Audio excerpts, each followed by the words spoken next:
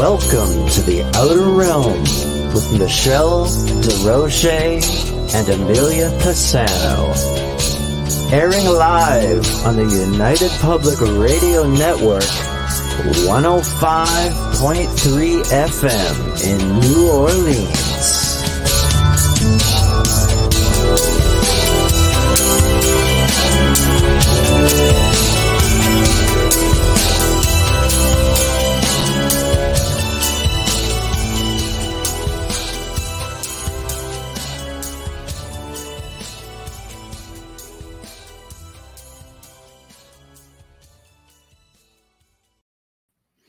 Good evening, everyone. Welcome to the Thursday night segment of The Outer Realm. We are broadcasting live here on the United Public Radio Network, UFO Paranormal Radio Network, 105.3 and 107.7 FM from New Orleans. We are fully sponsored by the amazing people over at Folgers Coffee who have been a part of our journey since the very beginning. So thank you, Folgers. We couldn't do it without you, nor would we want to. Also, big thank you to Justin Snicker, a.k.a. Dr. Snick, the Sonic Surgeon, for his contribution of his music, his time, his voice for the intro that you just heard. He's an award-winning composer of Halloween, horror, sci-fi, and dark wave electronic music, which can be found on all of your favorite listening platforms. Also, big thank you to Steve McGinnis, the artist behind the banners and logos here at the show. Check him out on Facebook and Instagram. Also specializes in the horror genre and does amazing commission pieces. So tonight, we welcome back some personal favorites of ours, Dan Baldwin and George Sewell. And you might remember them from their books, Paranormal Pendulum. Well, they've covered 1 and 2. Tonight they're going to cover 3 and something I've been waiting for, the Sky People, who have been in contact and communicated with our Native American people throughout the ages. So I'm really excited about this because this is a really big folklore thing and I've studied it to great lengths and it's just fascinating. So in order to communicate with us, remember, you have to go to one of the 8 designated chat rooms. Actually 7, because Roku TV does not have a chat room, so I apologize. But remember, guys, it's like a 7-lane highway coming down to 1 lane. So it takes us a while, and we do have to keep up with the guys as to what the topic or, what they're talking about at that moment, shall we say. So I'm just going to bring up their book here.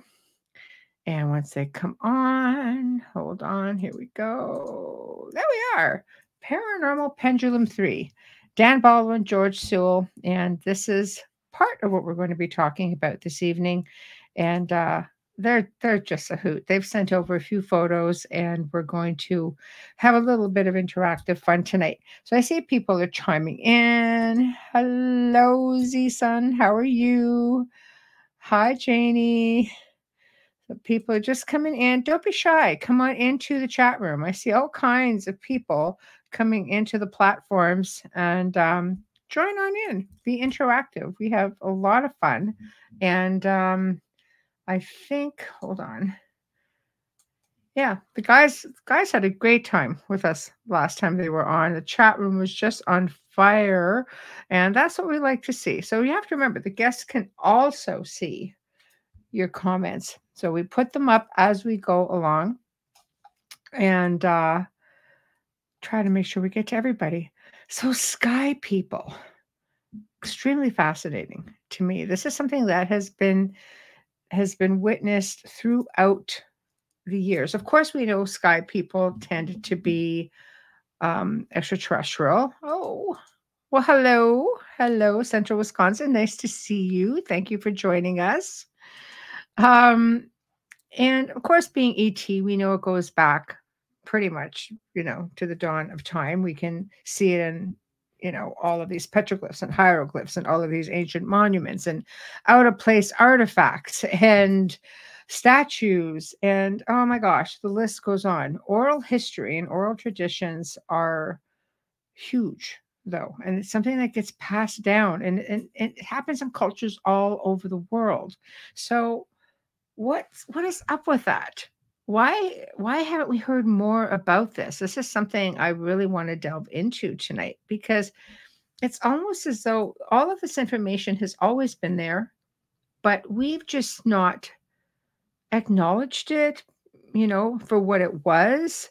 And now we make this really big deal out of disclosure. And it's like, this has been here the whole time.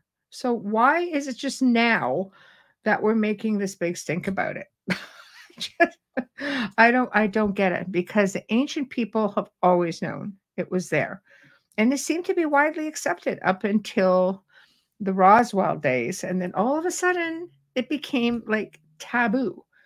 Maybe because it got their hold of some technology, and all of a sudden it's like you couldn't talk about it because they had their hand in it.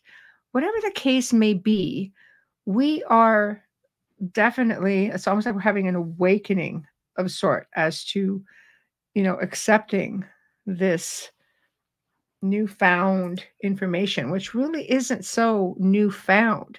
And so many people struggle with it. It's like some people just it's easy to believe. For example, in my field of work, where we've done paranormal research and have helped people with really malevolent attachments from like day one, for 2 decades.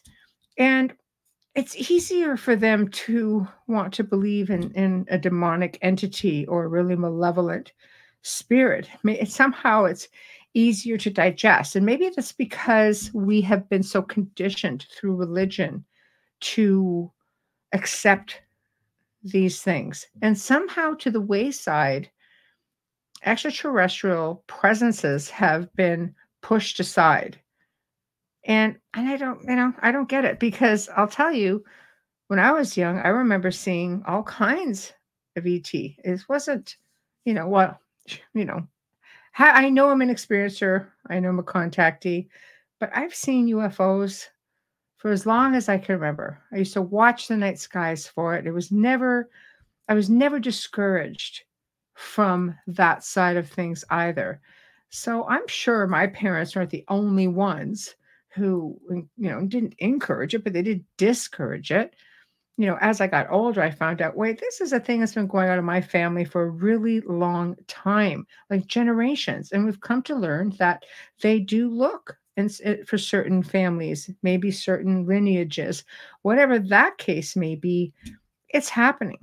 So, of course, when you're looking at the Native American people or the indigenous people throughout the world, ancient cultures and current cultures, they still have their oral traditions and oral history where they speak of people who come from the sky. And some people have not the best experiences. We've talked about this on the Gray Zone Uncensored, with, some experiences not so great. But for the most part, the experiences have been really wonderful. Ancient people emulated what they saw and what they experienced, and they did it in the form of architecture and artwork, communication, and they kept retelling their stories. Somehow, a lot of this is lost, and it's lost to modern generations. And again, maybe it's conditioning, but I don't know. I'm hoping the guys will shed some light tonight, and we are waiting for them to tune in. I'm just going to double check here. 1 second. Here's a link. And hold on, bear with me, guys. Sorry. Okay, maybe we'll just try this again. I think we're having a bit of a struggle. And not me. I'm not the one having the struggle. Okay, hold on. Ba, ba, ba, ba. All right, let's try this again. All right. So, again, guys. All right, I think I'm organized now. We have more people coming into the various chat rooms. So be patient with us, please. In the meantime, if anybody else has had an extraterrestrial experience, just feel free to throw it out there, because honestly, I am really curious to see what these guys have found. They claim now to have communicated through a pendulum, because that's what paranormal pendulum is they communicate with spirits this way. And I know if you can communicate with a spirit that way, you most certainly can communicate with extraterrestrials that way, because we've tried different methods of communication through technology with spirits, and we've also been able to contact extraterrestrials as well. So I don't know, guys. In the meantime, hold on. Our guests of honor are coming through. Here. Hello, George. We're just waiting on Dan. How are you? I'm wonderful. Dan is somewhere between Arizona and Georgia, so Oh, it could be anywhere. it could be anywhere. Right. Well, it's nice to see you. It's good to see you. This will be fun. Oh, it's always fun when you guys are on. So we were actually just, I say we, the chat room and I, the audience, we were talking about, I'm very excited about the topic, of course, the Paranormal Pendulum 3. And I'm going to put this up again for everybody to see it. And of course, Sky people and the Native Americans to me is highly fascinating, because I've studied a lot of ancient cultures and their contact and communication with what they call Sky people. Mm-hmm. So I don't know. Yeah, I'm hoping I was particularly struck over the many decades. I'm an amateur historian, so to speak, and whenever I'm getting into indigenous peoples and their histories, invariably they have legend and lore of their ancestors and their ability to receive and work with what they called the Sky people. And so, well, we've got the paranormal pendulum as an investigative tool. Right. Let's see if we can learn more about the Sky people and our ancestors, and we're in the process of doing that. And I sum it up as saying that our past does not look like we think it does. No, and I agree with you 100% on that. I feel, I think most people know we've been suppressed with information, and our history is not what we think it is. I think it's quite different. And I go back to us being a species with amnesia, and we just get fed what we're told, and this is what our belief system becomes. But yet when we look at the Native American people, indigenous people from around the world who rely on their oral history, because this is pretty much how it goes. It's not like you can take that away from them the way you can burn a book, let's say. Right? True. I know. I went there. So I think this keeps getting passed down, and some of these tales go back hundreds of years, thousands of years. So what made you guys just up and decide, nope, this is it? We want to delve further into this. Well, it kind of centers around one of our main characters in Paranormal Pendulum 3. And this was an individual that I was using a pendulum a couple of years ago when I was at Poverty Point in Northeast Louisiana. Right. Very, very prominent historical sites on the national historical records. And basically asked if is anybody present. And of course, somebody was present. Right. And through a series of yes and no questions, learned that the individual lived at Poverty Point and got a date range of about 4,000 years ago, so roughly 2000 BC. Wow. And at that time, the village was thriving. The big bird mound was already in place. And this individual, going through a series of questions with him, well, were you a farmer? No. Well, were you a hunter? No. Did you have some other specific skill for the village? Yes. Oh, and it turned out he was the shaman, the medicine man. Wow. And one of his duties, if you will, was he was the main contact, not the only contact, but the main contact with the Sky people. when they came. And one of the reasons why that large mound was constructed was to receive the sky people when they came. It had other purposes as well, but that was one of its primary purposes. So that, yeah, and that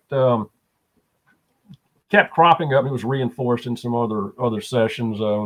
We worked with some very, very skilled mediums, and they tend to reinforce what the pendulum says, and the pendulum tends to reinforce what they're being presented with. So it's a nice little checks and balance system.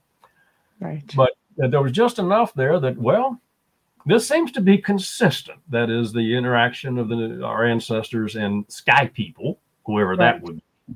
And let's find out. And that's what we're in the process of doing. So this is ongoing then? Well, this will be for the next book, tentatively Paranormal Pendulum Book 4. Wow. It continues using the pendulum to investigate and explore. And that's, we're in the close to the end of our research. We'll hopefully have that book out maybe late spring, early summer. Well, that will be fine. You'll have to, definitely come back for that. Oh, my curiosity is, in researching this, have you connected with a lot of, the indigenous people to be able to validate some of this and hear firsthand some of their oral history? Not specifically. In a recent session that I had, I've got a husband-wife team. She is psychic. She has a great set of skills, and he's very skilled with the pendulum. Right. So, basically, just let Lauren describe what's being presented. Right. And so she'll be describing the situation in the village. Actually, the three of us took a trip to Poverty Point a couple of weeks ago. So that very nice. The lady Lauren, so she could actually be on site. And of course, she immediately picked up the energy fields. We went up to the top of the mound, and she was just describing what went on the mound and all about the village. And what was occurring is she was conversing with the medicine man, who's called Jacques Po. Wow. So she had a face-to-face with Jacques Po, and right. Another curious. There's so many curiosities here, Michelle. My God. And I love it. I love it. On the drive back from Poverty Point, it's about a 3-hour drive from here, Shreveport and Bossier City. I asked Lauren just to recount as much as she could of what she was presented with, because I was recording it. Yes. And she made a note there that another spirit that we have worked with in the past was also present with Jacques Po, a spirit known as Maria. Now, I'll have to tell you a little bit about Maria. I don't think I've mentioned this before. No, please. Yeah. When Dan and I were researching for Paranormal Pendulum 3, right. One of the people who was working with us in that research was Maria. She, at that time, was the administrator of the Shreveport Museum, Spring Street Museum. And it's an old building in Shreveport. It's presumably haunted. So, of course, we had to have some sessions there. And really tapped in and was a big help on that. But shortly after the book was published, she up and died on us. Very suddenly. And earlier this year, when Dan and I were on a program similar to this, I think the discussion was going along that when you get into the spirits or this kind of ethereal realm, what you expect is probably what you're going to experience. And an illustration that Dan used for that, there was a session at the Spring Street Museum, and their offices are down in the basement, and there is a spring down there. So it's really cool. And we were having a pendulum session. Maria was present, being on staff there. And at one point, Maria kind of went, "Whoa! What was that?" somebody brushed my hair. And was it the individual we were talking with? Yes, I did it. Right. The point that Dan was making was that if Maria believed that any contact with that kind of entity would have to be negative or demonic or whatever she might use, that little brush of the hair would have terrified her. Right. She would have run screaming up the stairs or whatever. But because that was not her mindset, it was a kind of a little jolly. Oh, he's flirting with me, even though he ain't got a body. That's okay, Right. But anyway, during that discussion on that particular program, that I really was having some strong impressions of Maria. And the next couple of days, I'm driving around town, and I kept spotting or noticing dark blue Volkswagen Beetles, which is the car she drove. Oh. So I'm thinking, okay. So, Maria, are you trying to make contact? Hell yes. So I do a pendulum check on it, and yes, it's very positive. So I notified Dan, take out the pendulum and see if Maria is wanting to come on board or she wants to make contact. Of course, he got an immediate big time yes. Spoke with one of our mediums, and yes, very much so. Maria wants to be a part of the investigative team for this particular book. Yeah. So when we're having our sessions, Maria's there chiming in, which is fabulous. So we got to work with her in body on one book.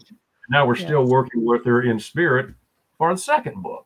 And that is so cool. It is cool. And she's going to know a lot more this time too. Right? Because you can see a lot more. You know a lot more that we're not made privy to. Correct. So having her on the team, and there's another spirit who's also part of the team. So between me, Dan, and this other couple, and another person that often works with us, we got we're well-rounded.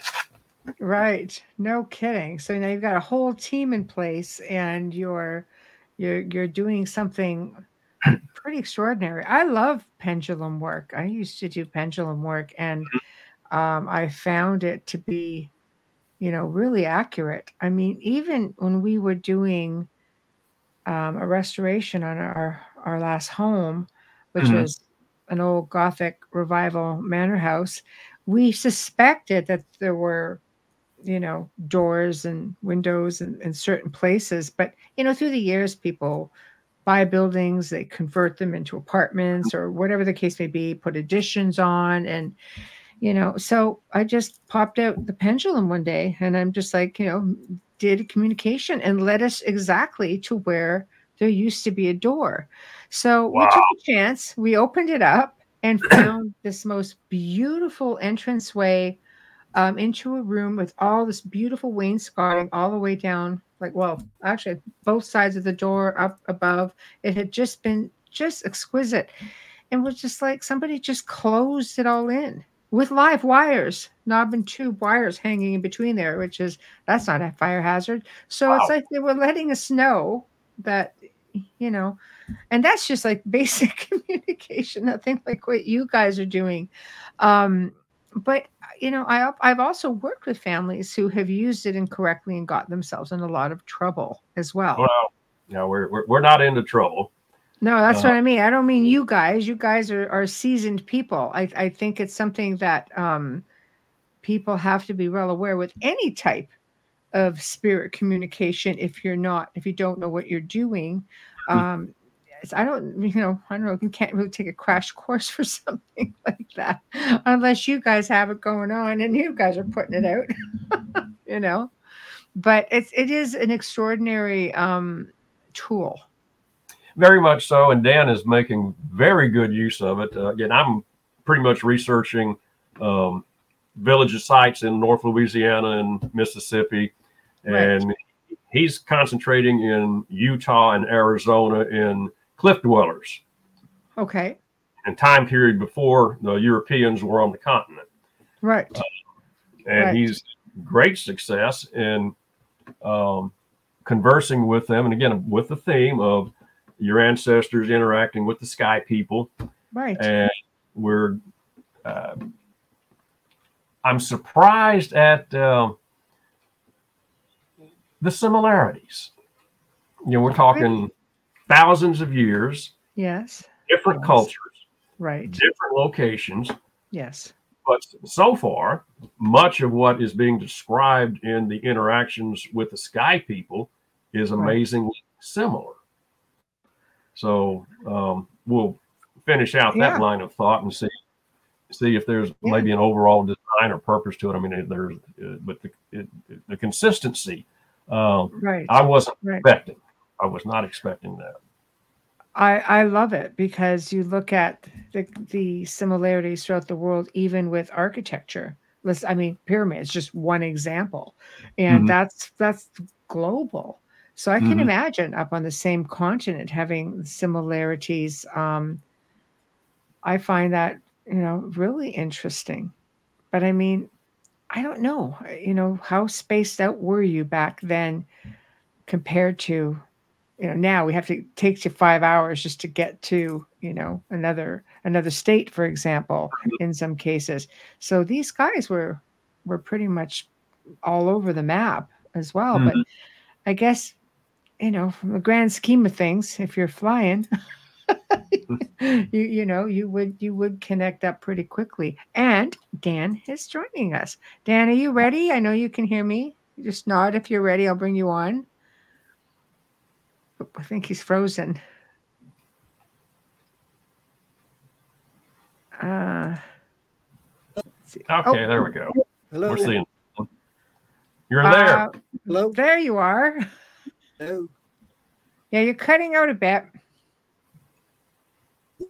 And you're freezing. Chattanooga. Yeah, you're freezing. Yeah, you keep freezing. We're getting bits and pieces of you. I mean, we'll take it, but we're still getting bits and pieces. But you're in Chattanooga.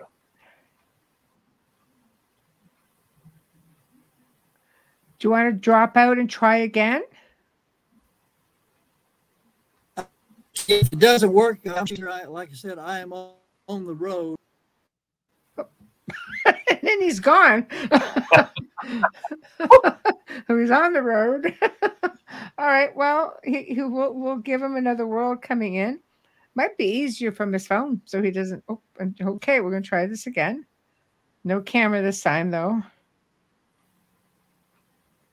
Okay. Here we go.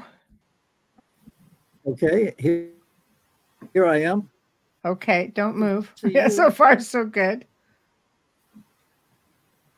Yeah. In and out.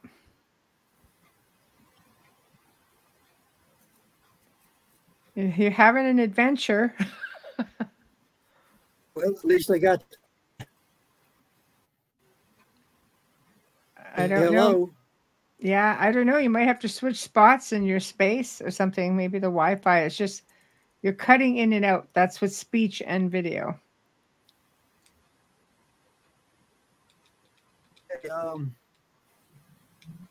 You guys carry on. Not a bad connection. It's a bad connection. Maybe try from your phone.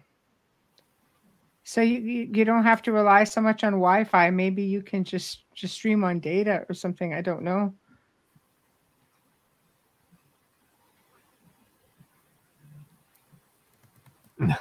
It's a tough one. I know.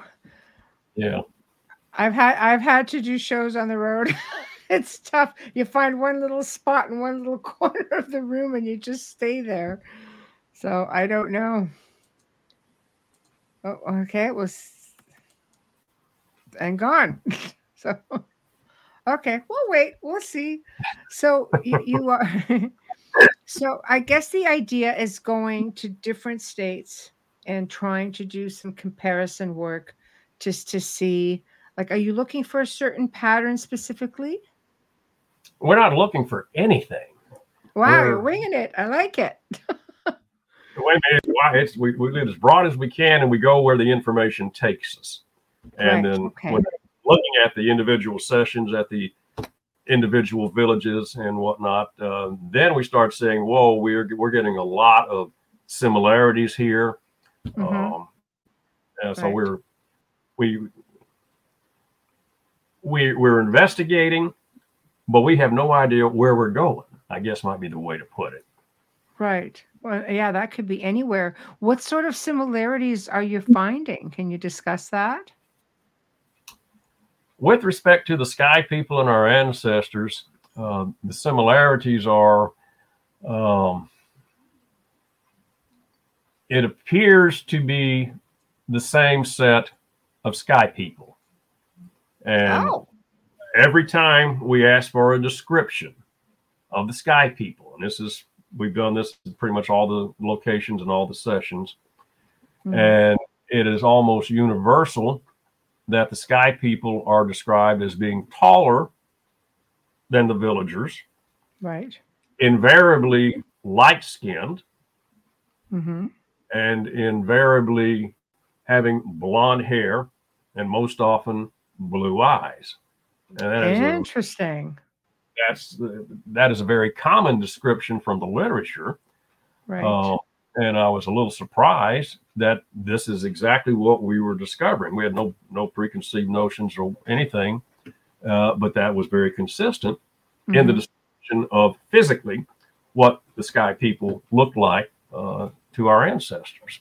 Right. That kind of led to a speculation that, well, I wonder if it's even the same group of sky people engaged in a specific purpose over a period of time. Right. And we got a hit on that, and I want to have another session and follow up and see if indeed that is what we are looking at, or if that was just a one-off or whatever. But right. We'll see where it goes. Right. And is it within the same time period? Like, are you dealing with, let's say, 100 years, or are you going 1,000 years? What seems to be the norm that is popping up? The norm is the activity. The time frame, the oldest time frame was 4,000 years ago at Poverty Point. Right. And there was a village in my area in Bossier City, Louisiana, actually adjacent to Barksdale Air Force Base, that 4,000 years ago, that was a major village. Wow. Kind of the spiritual center of all the villages in the area of Northwest Louisiana. Right. So who knew that? Right. So we got information there. There's another site that Dan is very involved with. That's the property of one of the ladies who works with us. And her property, 1,000 years ago, 1,000 years, not 4,000, but a mere 1,000. That's a long time still. Yes. It was a very successful village. It wasn't huge, maybe 100 people in the village. Right. But curiously, it turned out that at that village, at that time, Dan was present, right, as was Maria. And Oh. they were a couple.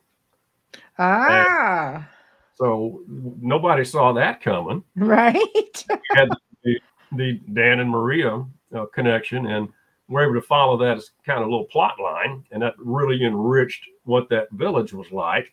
And the past life too. Happened to them, what happened to the village. So there's a lot of storytelling about these sites. Yeah, I think it's fantastic. So with these experiences that are happening, what seems to be the gist of it, or the main message or theme that they're, that the villagers are having with these sky people? Are they being taught things, or are they being, are they given I'll say like the basic rules of life, live, love, laugh, all that stuff? Or is it something, more dire? Or because the ancient people had a much different relationship with the beings so. from the stars than what we have today. Very much so. It depends on who we're actually communicating with. There was one individual, Dan and I were communicating with by pendulum at a site near Red River in Shreveport. And I forget what the time frame was. But anyway, the individual we were talking with was just an average villager. He was a farmer, and yes, he knew about the sky people. He didn't interact with them, but he was aware that yes, they came, and there was interaction with some of the villagers and the sky people. And I was curious how he felt about the sky people. And what came out was he wasn't afraid of them. I mean, there was nothing physically frightening about them, and he wasn't afraid of anything that they were doing necessarily. However, he was very intimidated by them because they knew so much. Wow. Yeah, that would make sense.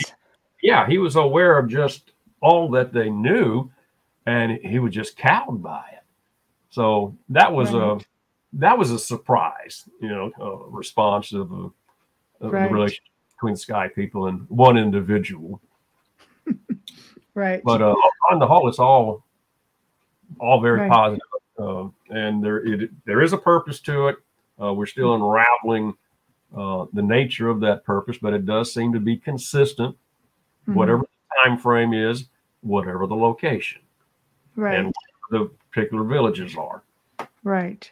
And so the one mound was sort of a landing spot, I guess, when they're coming in. At this one particular site, Poverty Point. Now, yes, it's part of the mound building culture. I have no idea if the other cultures that built mounds, if they had any connection with sky people. I have a suspicion maybe they do, but we haven't investigated that. Well, there's some belief with researchers that even certain pyramids, not all, were used, especially down in South America, like this side of the world, that they could have been used as a place to land as well. So, and you're on a bigger scale at that point, than a small village per se. So it would make sense that if they were able to build a mound, that they would be able to use it for the same purpose. I would be very curious to see if the mound is also a burial of sorts for some of these beings. It's not unheard of. Maybe that's why you're getting such crazy energy there too. Maybe they're reaching out. Well, sure, at Poverty Point, there are no burials in the mound, so it was not a burial mound. It was archaeologists, by analyzing the interior soil, they've come up with that mound was built in about 90 days. It's a huge thing. It's 70 feet tall and 150 feet long. It's a big mound shaped like a bird, but they determined that it was built quickly instead of over a long period of time. But no, it was put together. So we're wondering if there was a specific reason, and that may have been. We haven't investigated it. Right. We do want to get a pendulum on the question of, was the mound built because of or at the behest of the sky people? That may be. There may be a connection. We don't know, but it would be curiosity to see if something actually landed on it, or is there a portal in the area that would where they could come in and out of? People chiming in. Hello, Dolly. Mounds in Georgia as well. Do you have any stories of sky people in Georgia back in ancient times, Dolly? That would be interesting. But sorry, I don't know what is meant by blue beings. They're humans that live in very high altitudes who have blue skin. Oh, that was for that's for Z's comment. So hello, Kathy. So we got a message from Dan. So Dan was sort of goes, I finally got in the studio, but couldn't stay locked in because of hotel internet and Chickamauga. Is that what you were saying? That's tomorrow, he said. Mm-hmm. So okay, that good. Yeah, I just responded and said, keep trying. Come on in. Just keep trying. Go find yourself that little corner someplace that will work a little bit better. So Dolly, I'm sorry. Oh, Dolly says is there yes. telephone only? I might be able to do a telephone. I have his number. I wonder. I would have to call him from my phone and put it up to the microphone, actually. Or I wonder if he tried just audio. We could try no video. Turn off the camera. Or I can call you and put the phone up to the microphone. I'm getting desperate. Why not? Let's try and see what he wants to do. We'll see what he's got to say. There's been quite a number of sites out west, and it's got some fantastic information.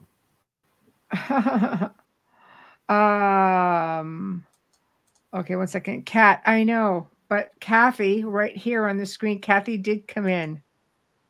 See? No confusion. So Dolly says, yes, they do have tales of sky people near Macon, Georgia.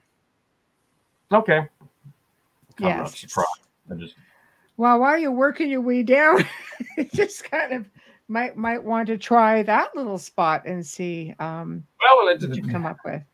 We kind of suspect we're into a series of books. We're having to be very disciplined to stay focused on just these particular sites and these particular time frames. Otherwise, we'll never get the book out. Right. Right. Okay, hold on. Yeah, she's sending it in a different link. So let me just see.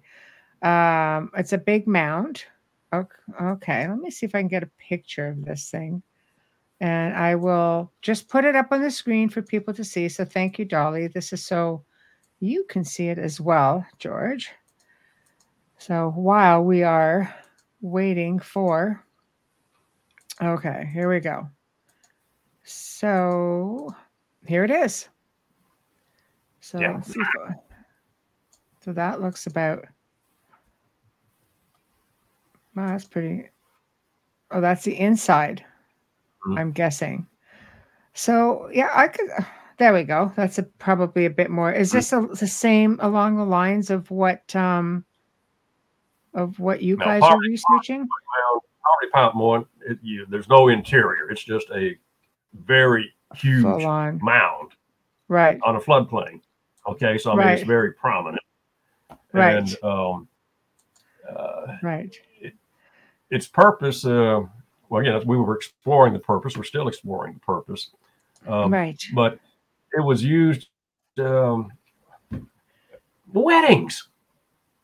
That was apparently the big deal. Yeah. Lauren really got the impression that this was a place where people were wed, and that was very important. Right. Nobody saw that coming, but yeah, weddings. Right. Weddings. Also, Jacques Poe was showing her a particular spot on the top of the mound that was kind of special to him. That was his particular place where he meditated. Right. And what he was showing her was when he was in a deep meditation, he would literally levitate. And I said, whoa, okay. Right. So Jacques Poe's got some serious talents going on here. Right. But he was also explaining that the mound was a place of healing. And he was presenting to her that his daughter at that time was Maria. She shows up again. Right. Jacques Poe's daughter 4,000 years ago. Right. And she was really into herbs and using herbs for healing, and she was literally teaching her father Jacques Poe about it, and he was eating it up because he loved learning stuff. So Lauren spent some time listening to Maria explain how the various herbs and plants were used in healing on the mound. And for those who may be familiar with the Poverty Point site, not too many years ago, they discovered two round structures. They found a series of circular post holes that once supported a large round circular building. And I asked about that, and Maria came forth that was her idea, that she had enough heft in the village that she had constructed these two circular buildings specifically as terrariums for her plants, or the plants that needed that kind of environment to flourish. And who knew? I think it's great. Oh, okay. We've got Dan back. We're going to try this. There you are. Whoa, we have action. Can you hear it? Yes. Oh, woo. Don't move. The gods of the internet are blessing us. Yeah, I don't know, but whatever you did, it's working. Well, at one spot. Very good. Welcome. Where are we? Well, I've been kicking the door. I missed the show. Oh no. That's why I always say keep trying. I mean, it's so hard with hotel Wi-Fi because you just have so many other people trying to get in on it, and I could get in, but I couldn't stay in. So. Oh no, yeah, I thought you'd come up, but it was completely white. There was nothing, so you weren't full on in. I think you were everything was just trying to get a picture or get a connection, but then all of a sudden you were gone. But I'm glad you're here now. George has been filling us in on all of the research that you two have been up to. It was researching the mounds, and we're talking quite a bit about Sky People and Maria, and so yes, it's interesting. George is in the heartland of the mound building culture, and I'm out here in the heartland of the cliff dwelling culture. So entirely different cultures, and we're comparing apples to apples or apples to oranges. We're going to find out. Right. And he was talking about the fact that he was surprised that there are so many similarities in the research that you're finding. So far, it's mostly apples to apples. We're getting a lot of similarities. Surprisingly so, because we have different people asking different questions at different times in different ways, and we're still coming up with a lot of the same validation. Right. And what validation is that? What is the gist of the communication? Like, what's the common ground? I don't know what you've covered so far, but stop me if I'm covering old ground. But we'll get your side of it, and George will just jump in and say.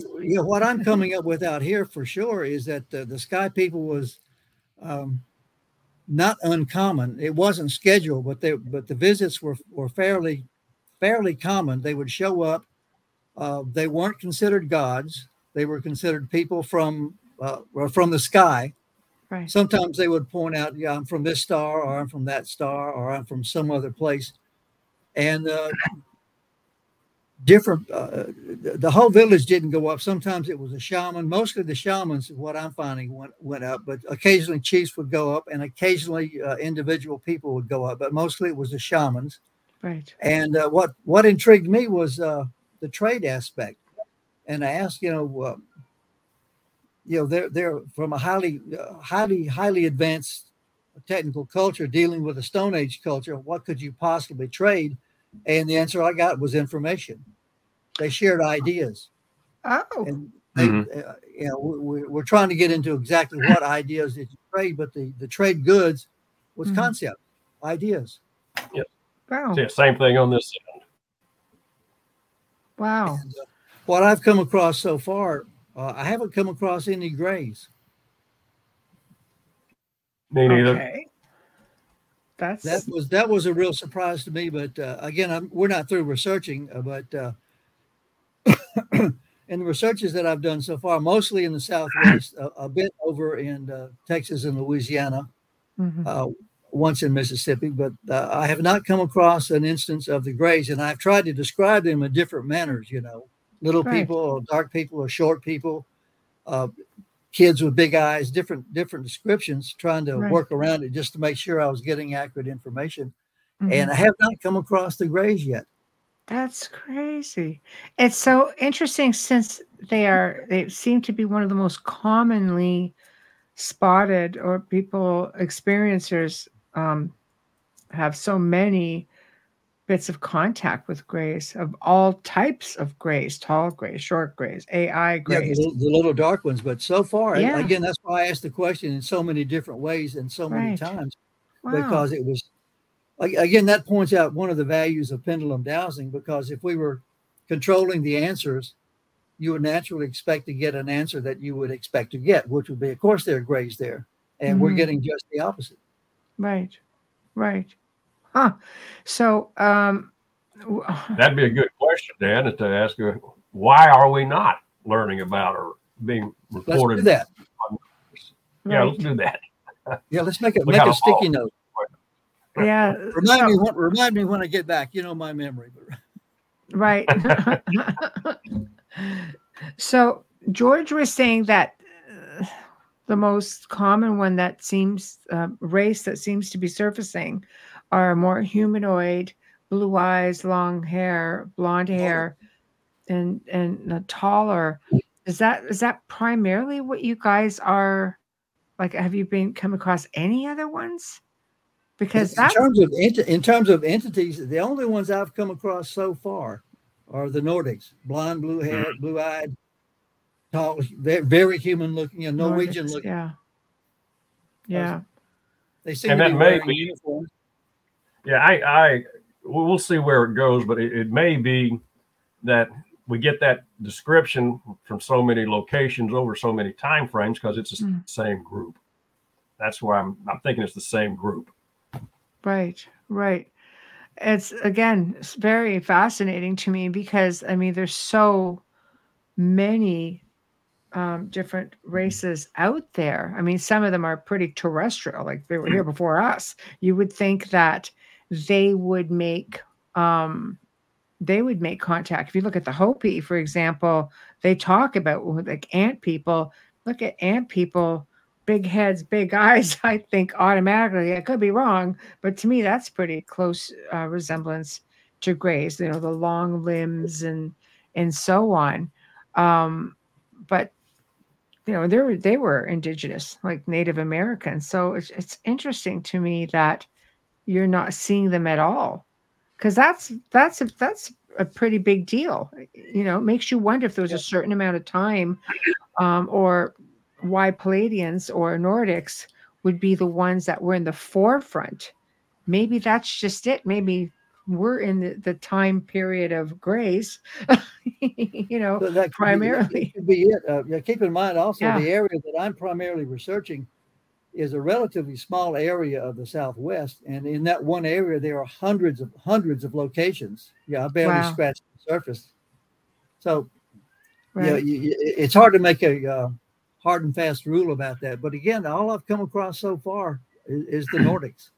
Right. And I'm pretty sure that would be borne out with further research, but obviously we're going to do further research. Oh, absolutely. It's incredible that, again, maybe there was just the age of, and maybe their territories. Maybe. Here's a question, and you may or may not know, because it's more along, ufology. Is there a correlation between blonde hair, blue eyes, and Rh negative bloodlines? We've not asked that. Right. Because you go back 20, 30,000 years ago, apparently there were just brown hair people. And then all of a sudden, Rh negative blood comes out of nowhere. You have green-eyed people, blue-eyed people, blonde hair, red hair, just in the last probably 20 or 30,000 years. So be curious to see if you guys make it keep going. As to what you're going to find. Keep going. Different book. Yeah. Dolly says most Nordic people are type A. Yes, but type A what? Negative? Positive? I'm a negative. And I have, like, naturally, my hair is like a lighter, like light brown with red, a lot of red highlights. So I don't know. Maybe I'm just one of those freakazoid people. So along with 15% of the world. But so you're very welcome, Kat. Least I can do for asking your question. Okay, so where are you going next with the research? I mean, what type of questions are you asking? What are you looking to draw out of all of this? That's a pretty big thing. Like we were just talking, George and I, a little bit earlier about how the ancient people were very comfortable with beings from the stars, sky people. We seem to be in an era since the Roswell days where it's almost taboo. We're not allowed to talk about it. Now we're making this big deal about disclosure. Like, what are you on about disclosure for? Because you have all these Native American people who have an oral history and they've known about it all along. And we're just catching up. Mm-hmm. And what we picked up, they're pretty open about discussing it. I've only had a couple of spirits tell me that they did not want to discuss going up into the craft. Most of the ones I've talked to are very open about it, and it's almost I don't want to say matter of fact, but it's not supernatural. It's something that's special that happened, but it's not the gods coming down thing. Right. I think that's, again, something that they're starting to feel, again, is conditioning, I think. Your religious belief system, you're conditioned to think a certain way. And there's theologians who have come up with the fact that, oh no, the flood did happen, but a lot of these beings that came from the sky would have been revered as gods because they came from the sky, because people weren't conditioned by religion way back then. Not that they didn't have a belief system, but not so conditioned the way we are today. So we believe in a creator, and everything in between kind of makes you wonder, what the frame of mind is, because I've got Indigenous family, so I hear the stories that have gone on and how all kind, even Bigfoot. Some cultures will tell you, oh no, they're terrifying. Other Native cultures will tell you, no, they're just another race of being that you share space with. Well, a lot depends on what you expect. I mean, if you're of the belief that an alien encounter is going to be a negative thing, and you have an alien encounter, you're going to interpret whatever happens as a negative. If you're like, well, George and I go out on our searches, and we encounter something, it's we don't jump up and down and scream, "Oh my God, we got to get out of here! That's demonic." No, exactly. Exactly. Pick up the pendulums and say, "All right, who's here? Who's willing to talk? What's going on? What do you have to say? Give us your information." Right. So, what do you think? Have you even gotten that far yet? Because George and I have sort of, wandered around a few different areas here. But what do you think the message is in all of this? Like when, they came here to share knowledge, what did they leave behind for, the different villages of people that they were encountering? Because sometimes there's contactees now that say they have very important messages and so on and so forth. Do you guys know if you delved that far yet? Or let me jump in real quick and then pass it off to George. Yes. The one thing I'm getting, if there is a message, and there are probably several messages, but the one message I'm getting is that part of what George and I are supposed to be doing is to contact people who have had experiences and let them know that it's okay to have those experiences, and that it's okay to talk about it. It's okay to go seek help from people if you have questions, but it's not something to be feared, but something to be explored, and in some cases to be embraced. Yes. And then George probably has a better take on the big picture than I do. Well, the two things kind of came out of the research in Paranormal Pendulum 3 and is also cropping up in the current research is there seem to be two long-term goals, if you will, for all of this contact. And the first of which is to reestablish longevity in the human lifespan, to bring it to about 150 years as a norm. The second is to redevelop, and we're redeveloping our sixth sense for easy communication with the whole realm. That once upon a time, our ancestors had these abilities. They lived much longer and they interacted very freely. And that's why so much of their, certainly their verbal history speaks so easily about these interactions. Right. So those are two things that have been very consistent as a result or a reasoning behind the contact. Yeah, so all of their abilities would have been completely in use, being, telepathic communication, most likely at that point, and having your mind's eye wide open. Everything would definitely be with a mere thought. You could see easily into the other side. I agree with that. I find that, Indigenous people and Native American people are just so tuned into everything. They're tuned into the planet. They're tuned into, like working with elemental spirits. They because they just looked at things with just more purity, I think, back then. And even now, we've gotten away from, if you'll think about it, back then, especially the pre-Indian cultures, that the psychic ability was a part of survival. You had to have that, and so everybody not only had to have it, everybody had to use it, and everybody therefore did use it. As we became more technologically advanced, you had less and less need for the psychic development. Therefore, that skill, that attribute atrophied, and we've gotten away from it. And then part of, as George said, part of what they're trying to do is maybe to bring us back to where we were so that we can communicate more effectively with the others out there. I think that's one of the reasons our dowsing technique works so well, is because you connect the subconscious with the telepathic abilities of the other beings. My 2 cents. Right. No, I agree. I agree with you. Do you find some of the locations that you're going to have, like George and I were talking a little bit about portals. I think, right, especially working with pendulums, like they would really be drawn to those energy spots. Have you been coming across portals in some of these areas in these older villages? I mean, the military bases aren't one of them, so there's got to be something going on. Why they would have taken that spot? Well, I'm in the land of portals out here. Sedona's right down the road. But part of what George and I are pretty much wrapping up the winding down on the book we're calling Paranormal Pendulum 4. I'm going to concentrate the next couple of months on exploring petroglyph sites and vortex sites, and try to devote that part of my research on portals specifically, kind of target that in.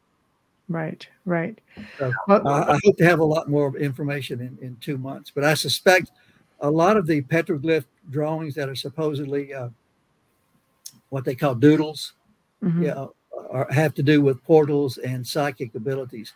It's funny, you'll see someone pontificating about the petroglyphs and say, well, they drew the dogs and the horses, and they drew the deer, and they drew the snakes and everything because that's what they saw. But those other things, well, those doodles, well, they're just crazy scribblings.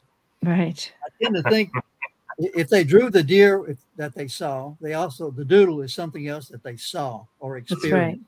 That's right. I want to look into that, especially the spiral. Right. I think that might be a symbol for portals. Yeah, that is so common, and it's worldwide. The spiral. Right. No, I completely agree. Because it might look like it was maybe they're picking up on that energy, because it does. Energy just swirls around.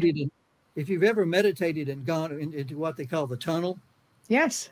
That's what a spiral looks like. That's what it looks like. Yes. When you're traveling down that tunnel, that's what you're seeing. Yes. Well, the ancients would automatically build near portals, like energy spots.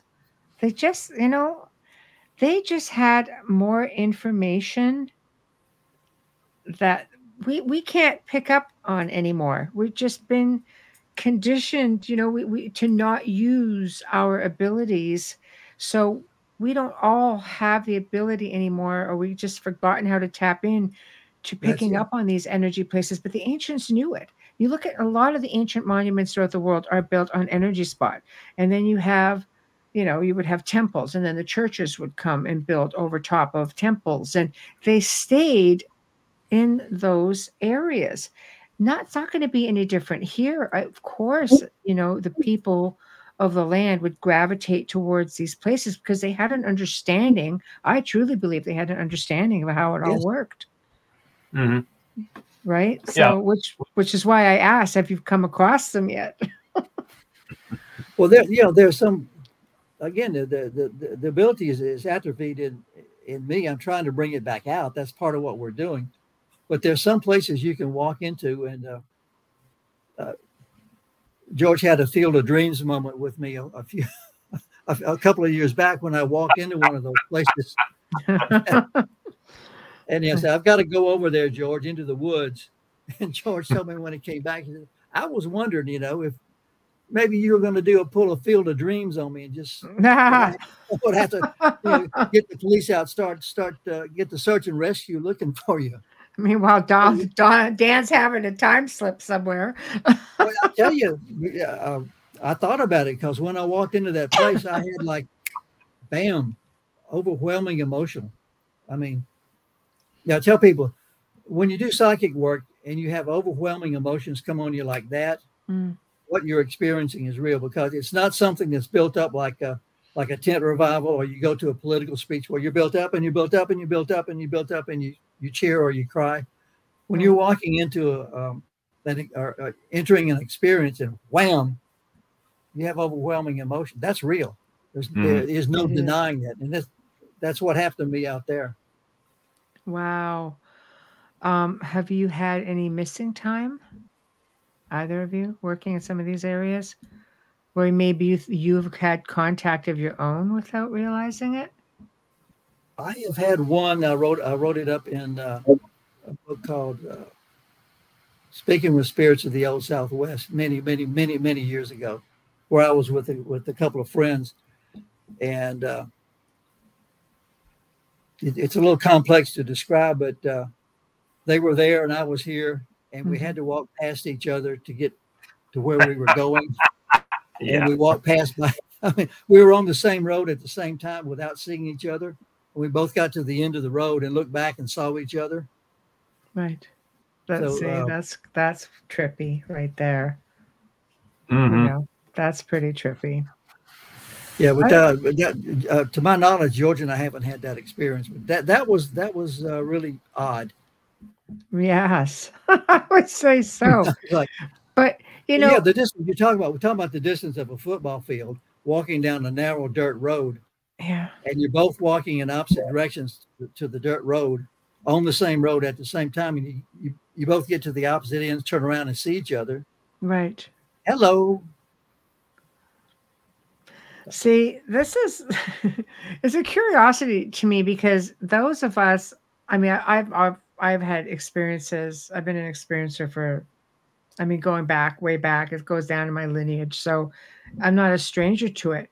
But I do find that when you work in the field and you put yourself out there, and you guys do, you investigate, the paranormal, you're in and around areas of power spot, you go to places where you end up being by yourself in some cases, and very remote places that you never know if you're an experiencer for real or not. I know people like, no, it's never happened to me. I'm like, the hell it hasn't.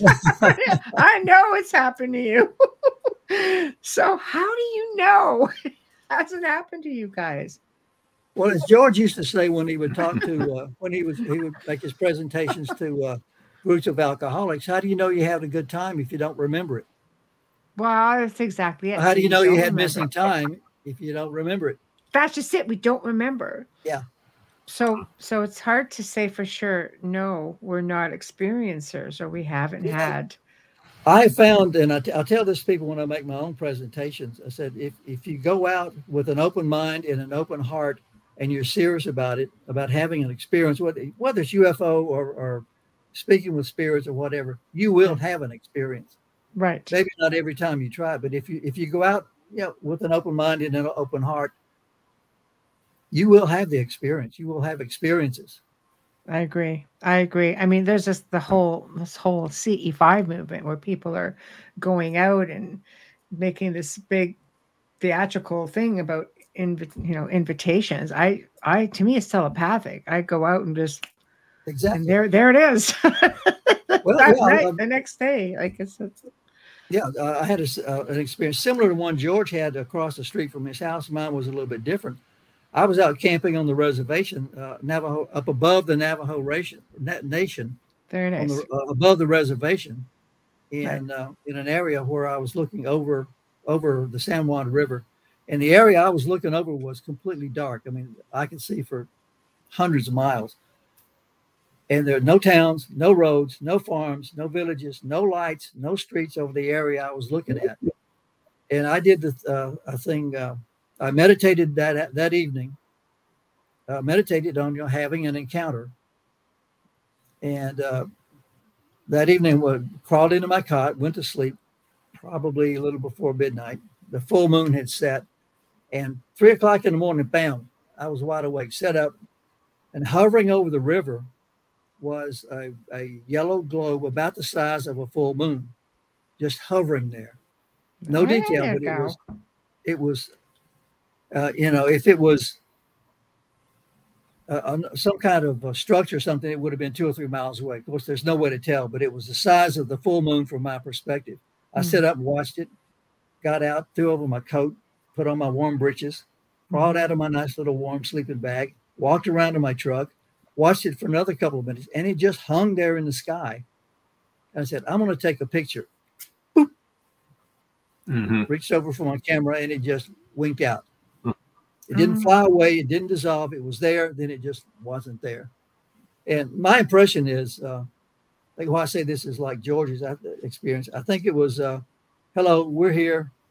You're doing good work. Keep it up. You asked, and we delivered. Yeah, exactly. Yeah, because they're validating a contact. You asked for it, and they're like, okay, here we are. Yeah, and in meditating, you ask for it in a respectful and serious manner. Yes. You're not out there, hope we'll see some lights tonight. Right. It's my name's Dan. I'm here. I'm trying to make serious contact with anyone who is willing to make contact, meditate. And it's worked several times. Nothing quite that dramatic. Right. But I'm probably hitting 5 out of 6 times.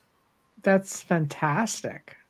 That's fantastic. But I have to ask, because you're out there, you're by yourself, you're in the woods.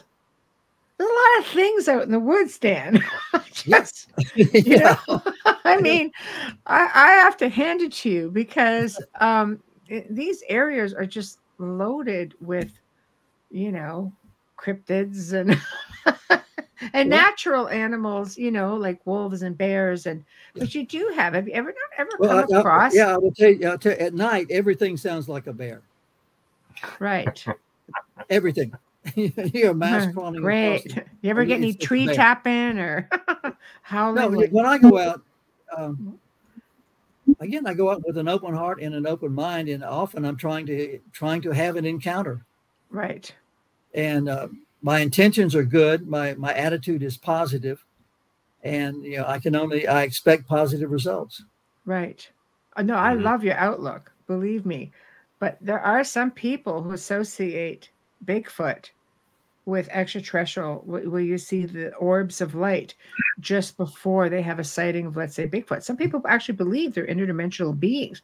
So I was just sort of wondering if you sort of fell into any of those type of experiences, because they'll get tree tapping or communicating across great distances, very benignly in many cases, but when you're out by yourself and then you don't get the city lights, so you get That's a beautiful why you go out by clear yourself. sky. Yes. Yeah. And you don't get all the sounds of the city.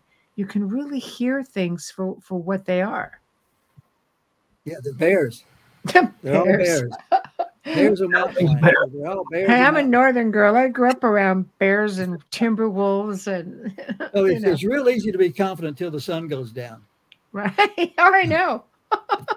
Everybody's brave till the sun goes down. Yes. Yeah. Except for Dan. Dan will be up there in the dark. I love it because that takes a lot. Because Well, when you get out there, you look up in the sky. The stars are so bright and brilliant. It's hard to pick out the constellations. Oh, yeah. I grew up north. I grew up with that in the northern lights and just seeing all kinds of things and days before satellites. So when something was moving across the sky. I'm aging myself a bit, but when something was moving across the sky, you knew it wasn't a satellite. Right. Right. Now it's like, oh wait, that one of those 48 Starlinks. You don't know. But so have you thought about this in communicating, trying to communicate with the Native American people or any being that wants to connect with you on this level of communicating with sky people? Have you just thought to ask the sky people to come through? Because you seem to be able to do it, to bring them forward. Or is that going to be your next gig and you just don't want to say yet? George, tell me about E.T. and Mike Woods Park. Well, actually, I got a better one. The lady who wasn't there. When shortly after Paranormal Pendulum 3 was released, I was driving to a good grief session. Okay, one of our colleagues is evidential medium, and one thing she was doing at that time is once a month she would host 24 people in her studio for, she calls it good grief, and just whoever comes forth, and she'll try and link them up with who's present, and there's a lot of folks there who get a lot of relief out of it. So I was going to attend that just to lend my energy to the group. And as I was turning into the little parking lot in front of the studio, noticed that the car just beside me, looked over, and there was a attractive lady in the driver's seat, and she kind of looked up and waved at me. I figured, okay, she's probably going to the session as well. Well, okay, fine, I'll walk with her. So got out of the car, closed the door, and looked over, and the car was empty, absolutely empty. And there was nobody around. So those are fun. Yeah, those are fun.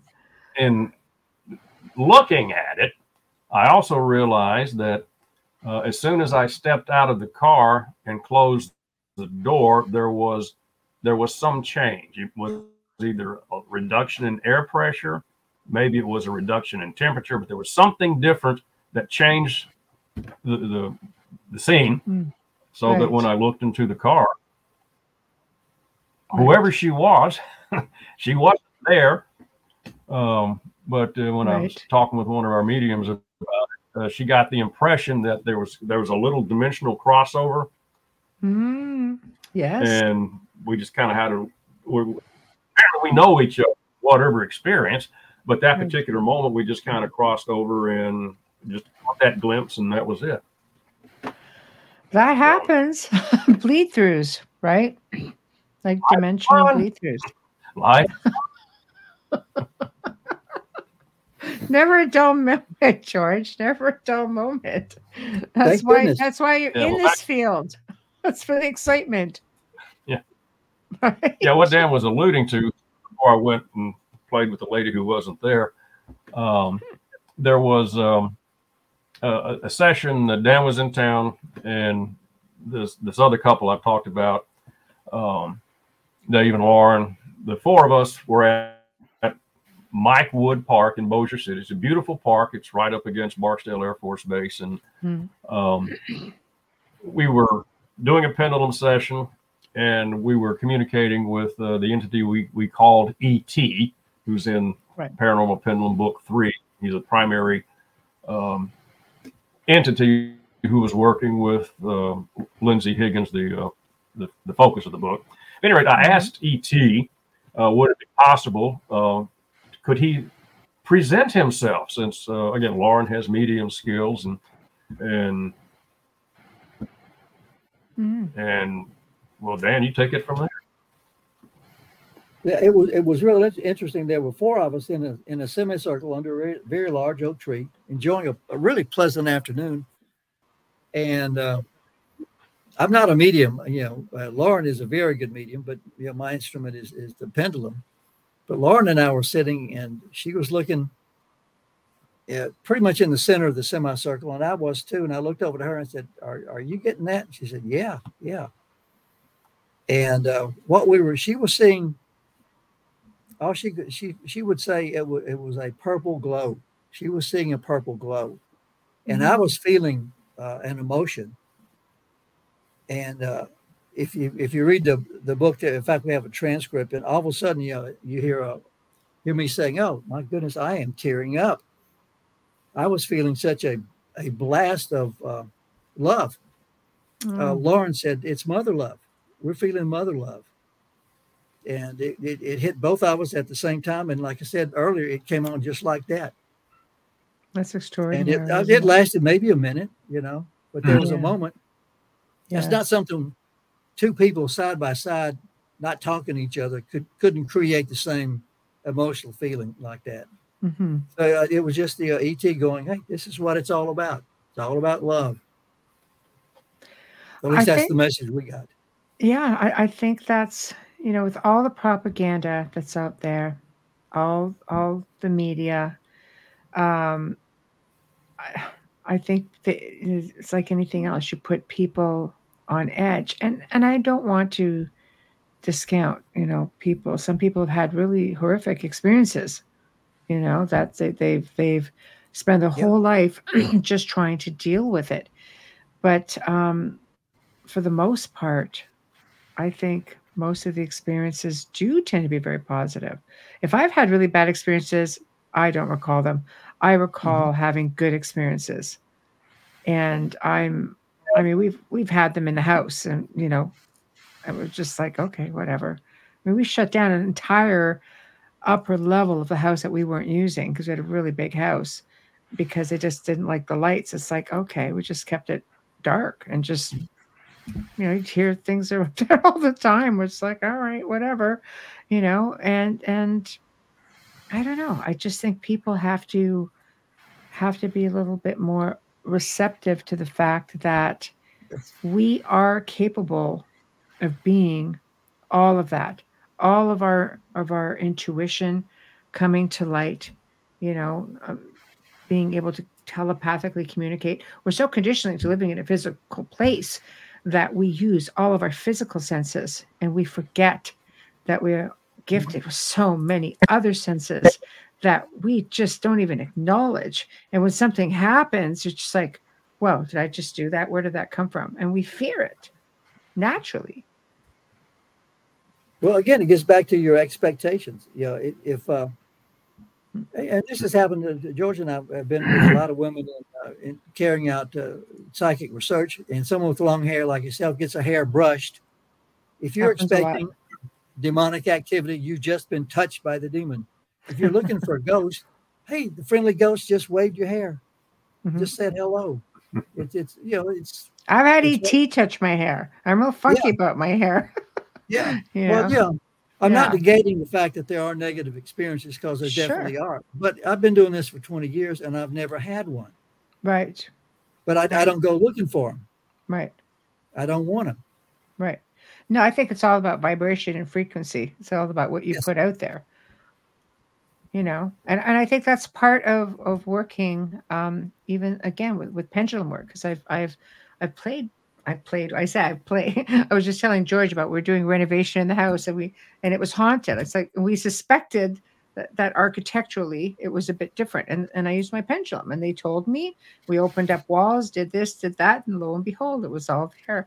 So it's a wonderful tool, and it is all energy based, and I think you have to have great confidence, to be able to use any sort of a device like that, not just to go out and find something sitting.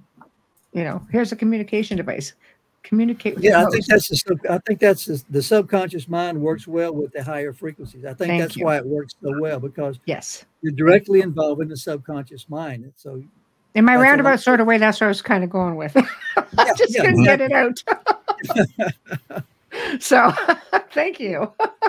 No, I agree with you. Yes. I think if you have everything going on up here mindset wise, and you're projecting a certain type of energy and you're inviting a certain type of energy, that's what you're going to end up communicating with. Because you guys have really been lucky with a lot of this. Like, you've been able to not falter, even if you're going into locations that are questionable.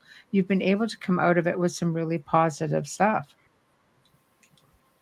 Because Lindsay Higgins, for example, she went through a lot, and you guys are really able to work through that and help her. So what started to be, something that was a little bit dark for her, because this is what you talked about on your first show. You guys are really able to pave the way for a lot of information for her. Well, that gets back to the pendulum dowsing technique, especially dealing with the spirit world. Allows you to have extended conversations, so you can conduct legitimate interviews or legitimate back and forth conversations over an extended period of time. So you're not just depending on an impression or a single EVP or a knock on wood for yes. Mm-hmm. You can talk back and forth and get legitimate information. Therefore, you can develop different strategies and techniques for helping people. Right. You're not guessing so much. So, do you guys teach this? Because I'm sure you'd have like one heck of a waiting list. I think people are curious.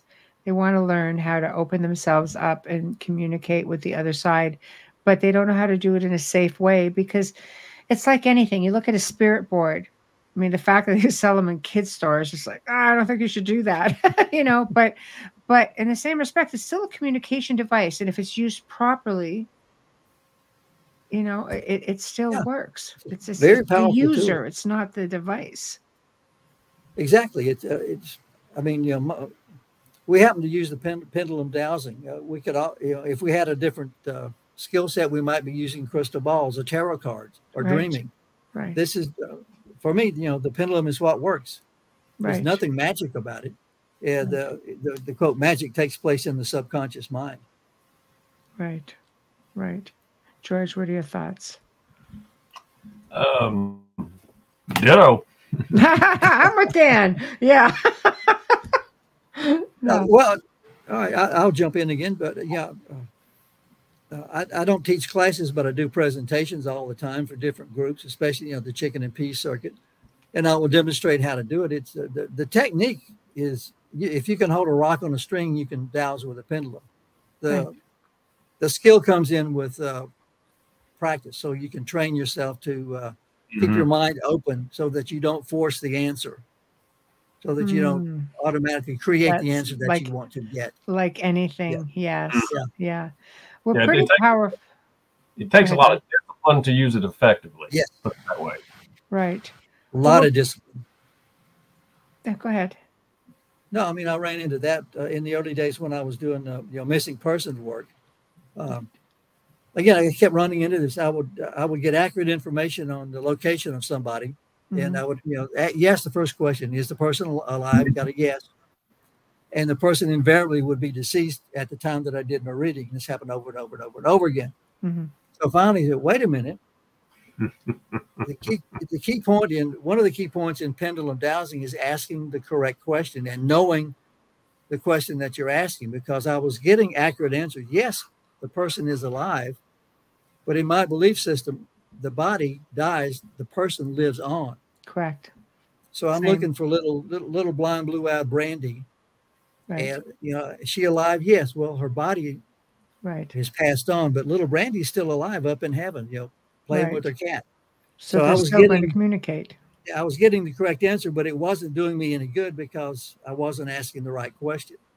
Right. The thing I learned from that, just in looking for a missing person, I asked the question, is this missing person physically alive now? Right. See, it is all in the proper way of asking, because I have the same belief system. I believe in the Creator. I believe the soul is eternal. Our essence is eternal.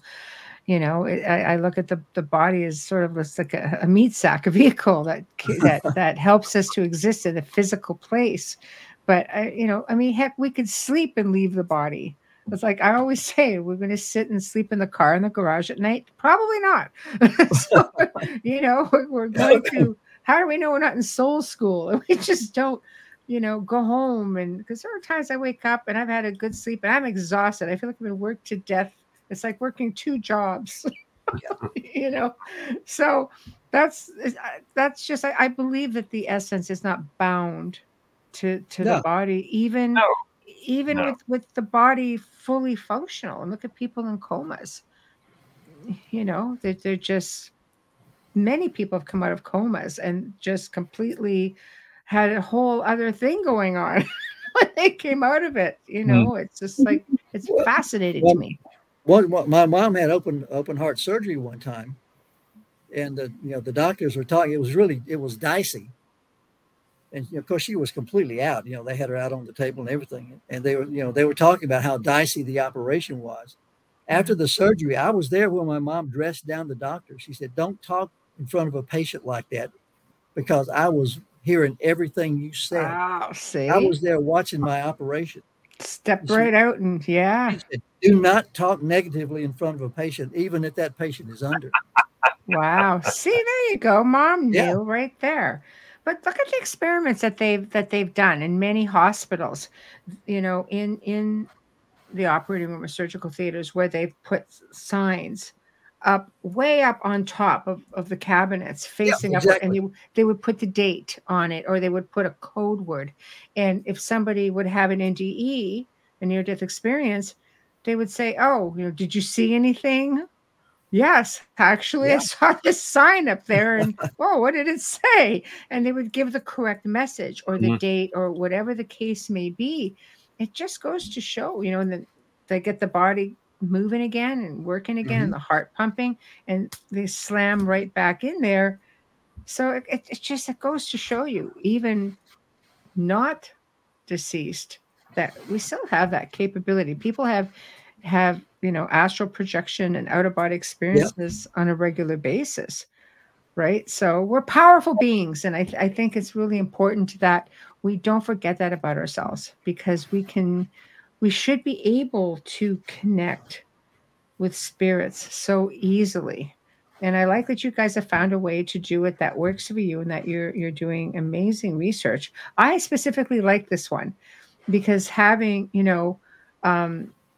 Native American in my own, background, and hearing different stories, I liked the fact that you're bringing it to light, because it's all out there. Like I say, people are having hoopla. "Oh my God, disclosure."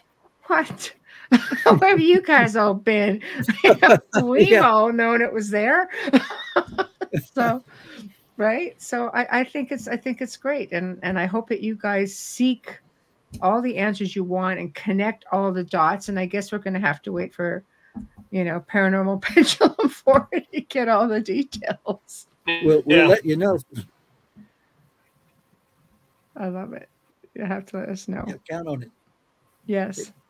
You'll get them. You guys are persistent. Well, we may not connect all the dots, but we'll connect a bunch of them. Right. We find a whole bunch of dots. Let's put it that way. Right. You just got to line them all up. So, but I love that. It's a journey and a mystery all at the same time. And that's exciting. Right. So we're winding down, guys. What do you have coming up aside from your continued work over the next couple of months? Are you speaking anywhere? Is there anything you want to promote? Promote. This time tomorrow, I will have. I'm investigating a possible past life for myself. Oh, exciting! I will be doing that tomorrow. Right. And then December, January, again, I want to be investigating Native American connections to portals. And then George and I will get together and bang heads. Excellent. About what we're going to do with all this information.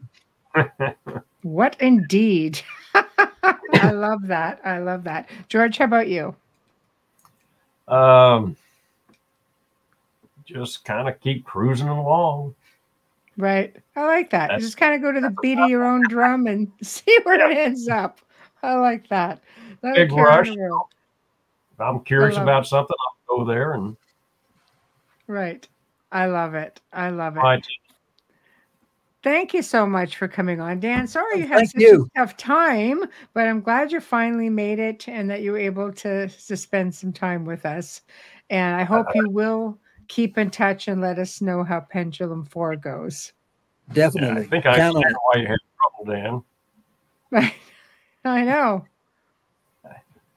You didn't wear your hat. I knew something was different. There we go. That's what it was. It's the hat. Yeah. Okay. Well, note to self, Dan. That's my antenna. That's it. That could very well be. All right, guys. Thank you so much. I'll be in touch. Bye-bye. All right. Good night. Good night. Good night. Good night. Well, guys, we've come to the end of another fantastic segment. You've got to love these guys. They're just wonderful. Bit of a slow start, but we did end up getting quite a bit of information out. So thank you to Dan and George for coming out and spending the evening with us and talking to us about their research. I'm really curious to see where they go with it all. It sounds fascinating. I love talking about portals and vortexes. And as you know, because you've heard me do it so many times here on the show. So I think they're really going to go someplace with it. So tomorrow night, or not tomorrow night. See, I did this. I really confused this last night. I need Bubbles. I need my little bubbly compadre sitting here. Send her some love and light. She's suffering with a migraine tonight, and barometric pressure just wreaks havoc. So send her some love, light, hugs, prayers, everything. Let's just get her back on track so we can get her back on the show. We miss her. So Wednesday night, this will do it too. This will get Bubbles back out here. We welcome back our very good friend Hamilton White from the Lost Relics of the Knights Templar TV show. He's going to be here live, by the way, all the way from the UK. That's 2 a.m. start time for him. So he's a champion. But he's going to be discussing his new book. Yes, you heard right. His newest book, Crusade Against the Grail 2. And wait for it. He's going to be doing a giveaway. So tune in. No, it's not the chalice because I've been begging for that forever. But anyway, you will be doing a giveaway. So you have to tune in and you have to answer the question or whatever it is he's going to put out there because I don't know yet. And see if you can win the book or two. And Thursday night, we welcome the return of Dr. Arlen Andrews Sr., who's going to be discussing his book series, Thaw. So this is going to be a little bit different for us as well. So I hope you all have a terrific weekend. Big thank you to Folgers Coffee for sponsoring the show. Big thank you to Dr. Snick, a.k.a. Justin Snicker. Big thank you to Steve McGinnis. Big thank you to all of you guys in the chat room. We love you. We appreciate you. And we shall see you all next week. Have a terrific weekend and good night.